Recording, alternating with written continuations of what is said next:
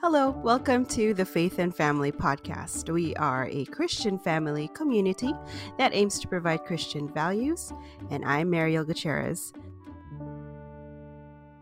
Is it just me, or did it feel like our kids grew up so fast during these last few months of quarantine, COVID, and all the different things that are changing in the world?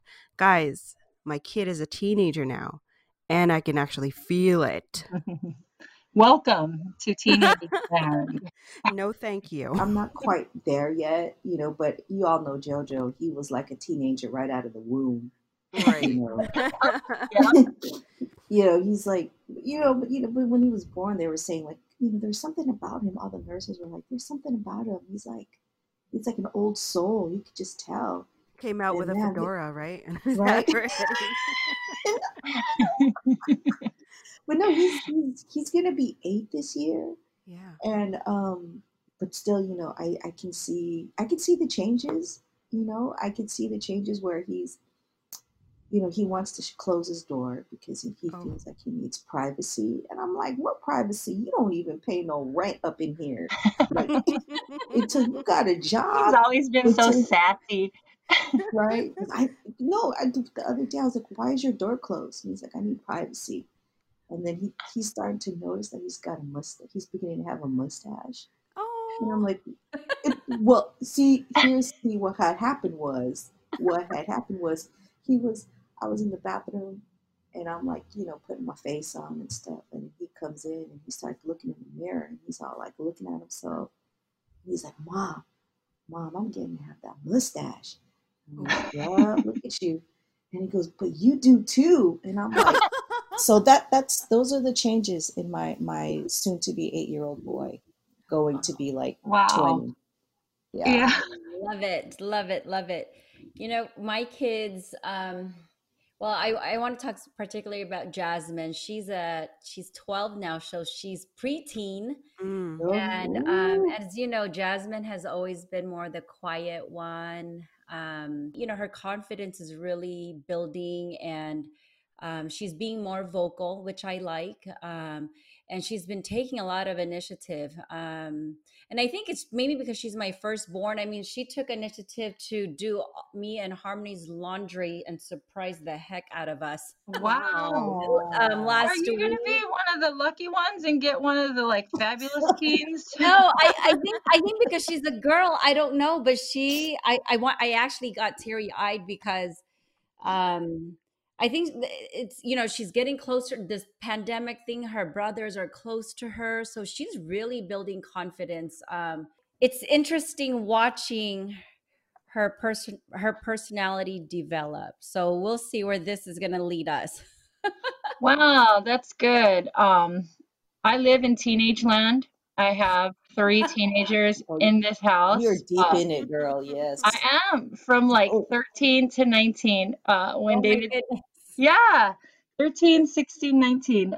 There are good things and there are some hard things that come along with it. And I've learned that teenagehood is expressed differently. Each of my boys are different kinds of teenagers. Like when Russell entered teenagehood, he was the anxious, emotional teen, crying all of a sudden for the smallest thing or no reason at all that I can see, and very emotional and expressing himself through art and comics and film. He's like the bleeding heart teenager. But when Andrew became a teenager, it was like brain fog teen. He is the kind that he's like, huh? What's going on? What happened? We'll show up somewhere and he'll be like, Mom. I'm like, what happened? He's like, I forgot to wear shoes. But David is emerging to be the Mr. Cool and Suave teenager. He went and had his hair permed. Wow. He's a very high risk taker. He takes risk and which comes with a lot of money. He's this expensive risks. Yeah. I don't know how to feel about that because my daughter, I mean, she's always been sensitive, she's always been emotional. I don't know if it's because she's a girl. I think that would I think just kids sometimes are, right? Like whether you're a boy Yeah, or a girl, sometimes you're for just sure. sensitive. And Yeah. she was always like, she always felt everything so Hmm. strongly, even when she was little. So I already kind of anticipated what kind of teen she was gonna be. I imagined that was just gonna be amplified, and I was kind of right. But there was just this one day where we were trying something new. I don't know if y'all have tried bar, okay, but it's all the twitch muscles and it's very hard. It looks really easy. So anyway, we were attempting it for the first time, and then I looked over at her, and she had these like big old tears while she was like squatting on her toes.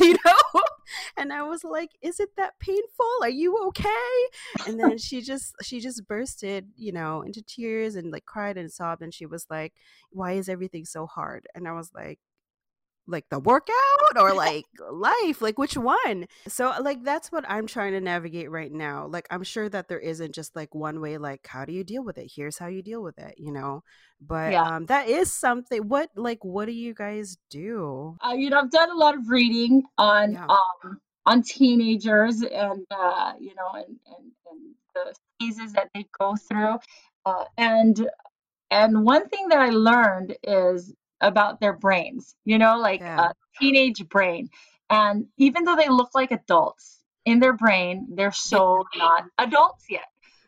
And so because they look like adults, we project, we want them to act like it. We assume that they should Yes, know better. Yeah. yes, we expect them to behave a certain way, to make Yeah. certain choices, but then their brains are still very underdeveloped. And so, like, to simplify it, if I could simplify it for you guys, what I've read is that there's the upper brain and the lower brain. So the upper brain has that prefrontal cortex, which is Mm. in charge of rational thinking, practical decision making, being able to like plan out the future and just making rational decisions. That's the upper brain, right?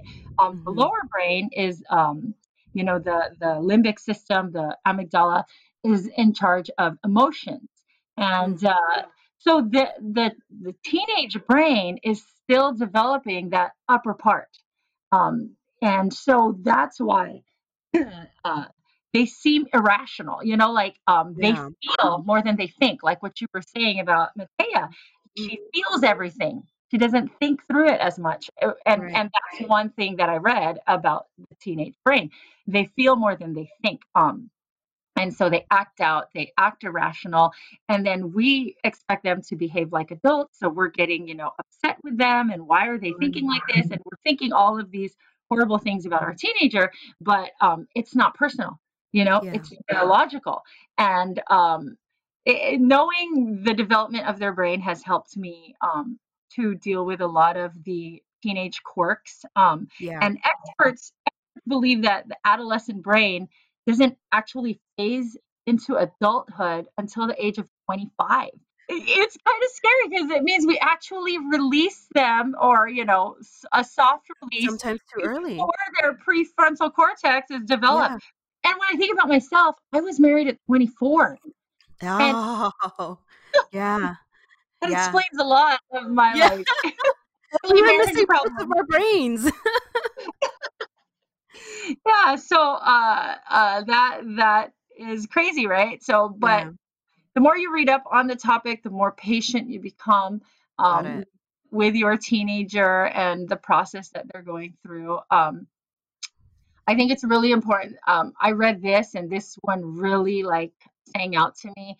A Okay. tip for dealing with your teenagers is to remember connection before correction. You Mm. know, and um, and it's really important to continue connecting with your teenager, even though you feel like they're being weird and you want to get as far away from that weirdness as possible. Like Yeah. continue to connect with your teenager. Be in the know what the trends are. Sometimes, like, it's a different generation, and we kind of like, as older people, as adults, we don't understand it as well. But like, I don't know, as a middle school teacher and as a parent of teenagers, Oh, you see it a lot. yeah, in dealing with my teens, it's better for me to be vulnerable and honest with them instead of projecting an image of perfection. Like, oh, Yes. when I was young, I did everything right. If I come across that way, I'm not as effective in connecting with them. Okay, so it's important to be in the know, to understand what's going on in their worlds, to know who their friends are. They're going to be weird and erratic, and that's something we can't control. That's why it's important to be in the know and to make sure that they're surrounded by other Christians who care and are constantly reminding them about their faith so that they don't make any unwise decisions. That makes a lot of sense because when I was growing up, I was always involved in the youth organizations of the Church of Christ. And I really learned the importance of having a relationship with God. And, it made me confident and it helped me make good decisions. And, and I had friends that reminded me to do the same at all times, Yeah. So, and that's really what I want for my kids. I want them to be surrounded by others who have a good relationship with God and so that they can make good decisions. So when they do make mistakes, right away they think about, okay, how can I have this corrected so that I have a good relationship with God. So I love that. I agree with you, Jewel, because when I was growing up, the youth group that I was involved in at church was my saving grace so many times, when I was having weird emotions or contemplating bad decisions, they were always there to kind of talk me through it and help and remind me about what our focus is in life and do it in a way where we were having a good time. That's cool. Okay, that's really actually a comfort to know. And the great thing is Matea is blessed to be surrounded by a lot of people that she looks up to, like at church. Not she's a part of the youth group, right? She's an officer in the youth group, and that means she helps the youth group plan things, and they do edification things. That means like help each other out, and they do skits and like really cute things to encourage one another, and the group itself, right, to help strengthen that group. But I think that the great thing actually is that yeah, she has a lot of like older youth group members to look up to. A lot of these well, they're not kids anymore. A lot of these young adults used to take care of her during children's worship service, right? And they've seen her throughout like the many phases as well. Maybe not in the capacity a parent would, but the great thing is that they know her, they look out for her even during these times. Sometimes they'll text her, hey, how are you holding up? And I think that, yeah, even just them, like it's not just me and my husband, checking in on her. It's like the young adults in our church that have gone through it, that understand her, and that are looking out for her. I think that has been actually phenomenal for her. It's been a great not a parent supplement, but it's been great. That part's been great. It's So anyway, like a village, right? When they say yeah, there's your village. totally. There's Yeah. the village, sometimes in unexpected places, because I still kind of see them as like little kids when they were, but now they're young adults and they're helping my kid out. So it's Yeah. great. Yeah. Anyway, I wanted to thank you ladies for being on the call with me today. I really needed to hear your voices and all your wisdom, and I wanted to thank everyone that's listening to this episode of Faith and Family as well. Remember, it's gonna be a rough age between 12 to 25 apparently, right, Emmerich? That's what they say, and it has been. Yeah. But let's not take it personal. That's what I'm getting. I'm not going to take it personal anymore, right? It's not us, it's them. But it's okay that it's them because it's part of growing up.